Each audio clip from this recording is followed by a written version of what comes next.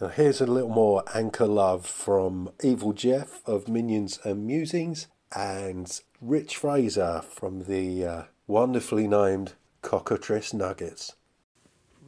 Hey Spencer, it's Evil Jeff from Minions and Musings. Just started going through your podcasts, really enjoying them. Appreciate what you're doing there. Keep up the good work. Just happened to listen to your third podcast and had to stop. Cookbook with Mulvey. Cook with Mulvey. Okay, yeah. I don't think I need to hear that one again. That's just, oh my goodness. I love puns, and you got me. Well done, sir. Hey Jeff, Evil Jeff. Thanks for getting in touch, man. Yeah, I'm a big fan of puns myself, and I was particularly pleased with that one, you could probably tell. But yeah, isn't Anchor fantastic? I gotta say, I'm catching up on your episodes now. For whatever reason, they weren't popping up in my app of choice. I tend not to listen through Anchor just because of its little quirks. But yeah, managed to find your feed and catching up right now. And yes, it's also Ivy and Spike Pit that actually got me to pull my finger out and do a podcast myself. So, I mean, they're such great guys. But you take care. Speak soon. Another thing I found interesting was that you worked at a theater, being projectionist and other things. I did that many years ago myself, working at a theater, mainly being the person with concessions and ushering and so forth, but learned how to do the projector building films and such. And then when I went to college, I was part of the team at the university that ran the local student theater and built up films and tore them down and everything. So yeah, I know exactly all that stuff that you did there, and know that you get a love of films from seeing them and doing that, because, well, when you're just up there waiting for films to flip over and everything, you kind of have to wait and watch the film. So pretty cool that somebody else was doing that too. All right, catch you later. Hey man, it's Rich. I just started listening, and I have to say I love your recap in your second episode. It's how I feel when I'm doing my podcast and listening back to it. All I hear is those ums and pauses and ahs and and you know, that's the way I talk every day, so that's just kind of the way it is. But hearing you edit those all together cracked my ass up. Thanks, man. Keep it going. Hi, Rich. Thanks for your call, man. I'm glad you're enjoying the podcast. Yeah, that little compilation of outtakes. Yeah, that's kind of what the whole thing sounds like to me too. I don't know how you guys can, do a monologue for any period of time. I mean, I've tried that and I just sound like a bozo. It's just good that I enjoy the editing process. But yeah, I'm a little way behind on your podcast, so I need some catching up to do. But yeah, keep doing your stuff, and hopefully I'll come up with some worthy content too at some point. But yeah, thanks for your call. So I'd intended this episode to go out on Father's Day, but my father-in-law decided that he wanted to cut up rocks in our garden with an angle grinder, which you may hear a little bit of peppered throughout the episode.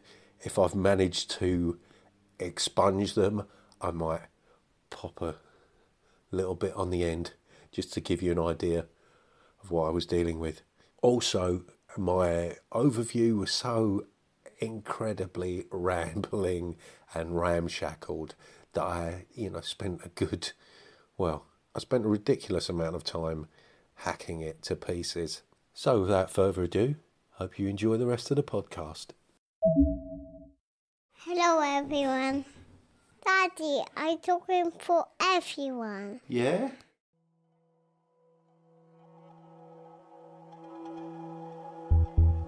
Hello, and welcome to Keep Off the Borderlands, a podcast about not playing RPGs. Episode 5, Pip Pip. The Pip System. Next up, a report from our RPG expert, Dr. Game. Over to you, Doctor. Thank you, Spencer. You join us here at the Institute of... No, I'm not doing that. So, the Pip System. I just wanted to say a few words as to why I'd chosen it. It's one of the first things I came across when I first came back to the hobby a couple of years ago, after reading a few rule sets and kind of being a bit baffled about where gaming was and how different it was to what I'd left behind. I discovered the Pip System, which appeared to be a brand new system. It also seemed very straightforward, clearly written, very transparent on how it operated, cleanly laid out. It's a universal system, although there's a post-apocalyptic adventure in the core book. When I first picked up the Quick Start available, which I believe is still free on drive-through. Yeah, and you're rolling a whole bunch of dice. One simple core mechanic used for everything. Whole bunch of dice. Just struck me as being a lot of fun, and it chimes in with something that Alan Walker was saying live from Pelham's Wasteland about his love of dice pool systems. There's very little calculation involved.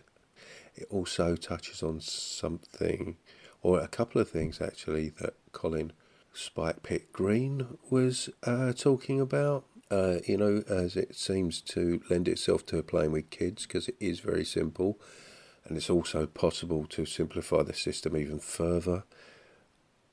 So, let's get on with it, shall we? So the dice, a bunch of 6-sided dice of 2 different colours. So, ideally, you'd want 10 of one colour and 10 of another colour. Because successes are 4, 5 and 6, it's essentially a 50-50 chance. You could flip coins or use dice of any denomination, because you could always, say it's roll even or odd. So it wouldn't matter as long as your die had even number of sides. And I guess if you don't play Dungeon Crawl Classics, you're not going to have come across that.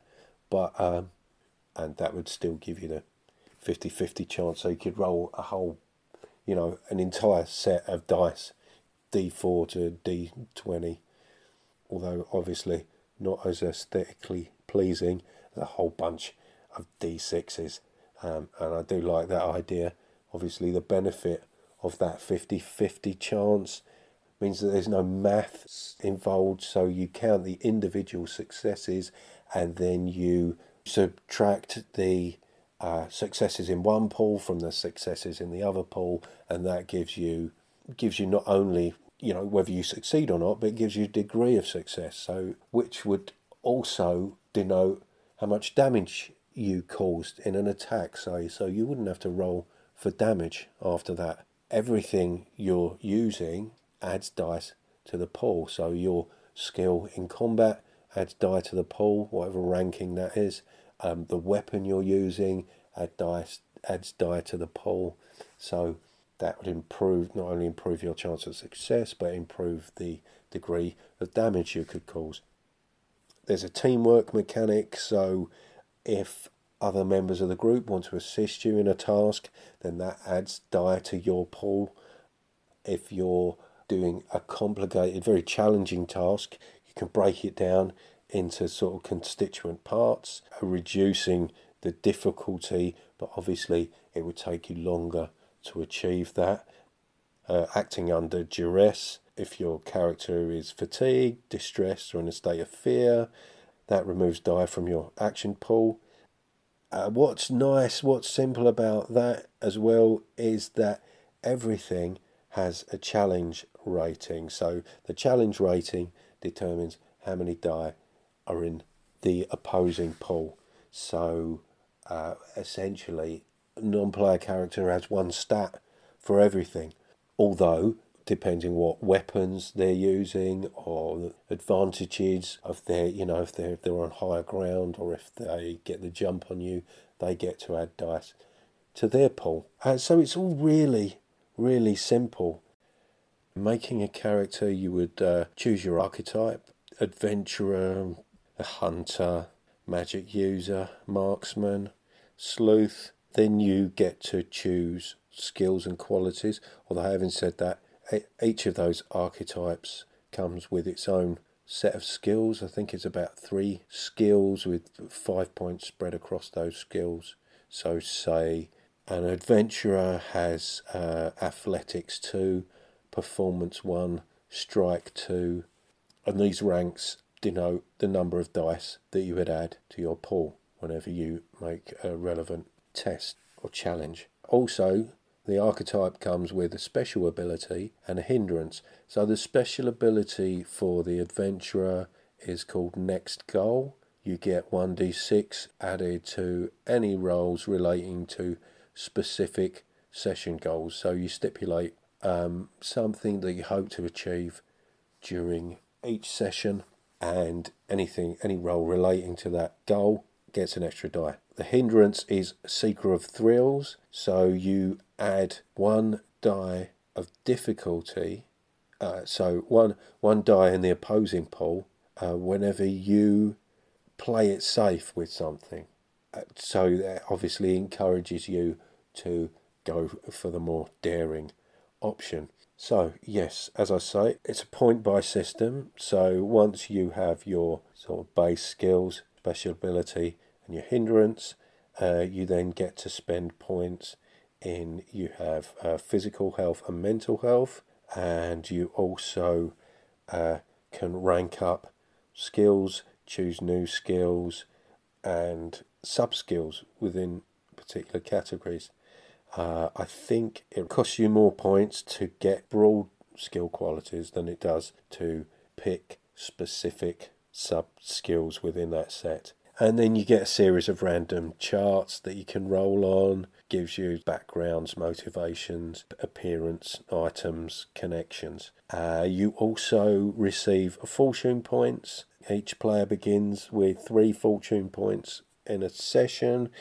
These can be spent on adding additional dice to a roll, or adding some narrative element to a scene, like say the old example of coming across a locked door, needing to break it down, and then spotting a crowbar sitting up against the wall. You can use fortune points for things like that. And I believe you can also use them to restore physical and mental health. Magic basically works like a special skill. There are 5 schools of magic, or families of magic. You've got wizardry, blood magic, fey magic, alchemy, pact of power, and each one comes with its own hindrances. For example, like an alchemist would have to carry all his accoutrements around with him. A wizard is required to memorize spells, but because of that they receive penalties when concentrating or trying to recall anything that isn't related to magic, which I think is quite interesting. Basically absent-minded genius, I guess. Blood magic involves inflicting damage on your body, using your own body as a resource. So that's how magic costs there. So you get the idea. I hope it's coming across how simple all that is. But it's also got rules. It's got options for making the system even simpler, just using broader main skills, more like attributes. And also, a word about the settings. Something called... hang on, let's have a look. So, available settings. I might be getting this wrong. I think there's a setting called Mermaid Tales, which I believe is geared towards kids, and one called Infestation, Bugs and Heroes, which I felt tied in with a few things Colin was speaking about. And while the simplicity might appeal to James from those feckin' books, I probably wouldn't suggest the Infestation setting as probably a bit of a busman's holiday. Don't want to be taking your work home with you. Yes, recently released the H.P. Lovecraft Preparatory Academy, which is kind of a tongue-in-cheek Harry Potter meets Call of Cthulhu, which kind of tickled me, looked quite interesting, so I picked that one up. So yeah, comedic horror shenanigans. And that's kind of all there is to it, really. And it just struck me as a very simple system. It's very easy to see what's going on. A single mechanic for everything, and it just seems to make sense. It just made sense to me anyway, at a time when I was struggling to get my head around certain ideas. Especially having, I've spoken about playing MERP back in the day. I never actually played D&D. In fact, I had one session of, I believe it was Mensa Basic. Wasn't a particularly good session. Nothing to do with the system itself, although I did have my own hang-ups about D&D, as any teen would when somebody suggests something that isn't what they're used to playing. But playing MERP was a percentile system, and that struck me as being very straightforward and intuitive, despite having, heard from several sources that it's quite a complicated system. It didn't strike me as such. And, looking at D&D with its subsystems and its different mechanisms for different classes, and it just seemed to be over elaborate and not intuitive. Kind of getting off the point there a bit. But yeah, that's the Pip system, and it really appealed to me. And I can understand that it might be too simple for some people, but it strikes me as being quite reminiscent of the way it's set up. It's quite reminiscent of Ubiquity. Also, there's something of the cipher system there, and although I'm not really familiar with Burning Wheel, Mouse Guard and Torchbearer, I understand they work on a dice pool system that's not too dissimilar. But yeah, there's my first overview. Check me out. I hope all you dads out there are having a great day, and I got given some nice bottles of locally brewed IPA that I'm looking forward to. Although quite how my 2.5-year-old daughter managed to purchase said alcohol, I'm not so sure. I may have to have words. So that's quite enough from me. Thank you for listening. Thanks for the messages. And if you do want to ask me any questions, like when are you going to bloody play something, click the link in the description. Send me a message. Be great to hear from you. Take care. Bye-bye for everyone. Say bye-bye for everyone. Bye-bye, everyone. And casting spells using... Also dealing...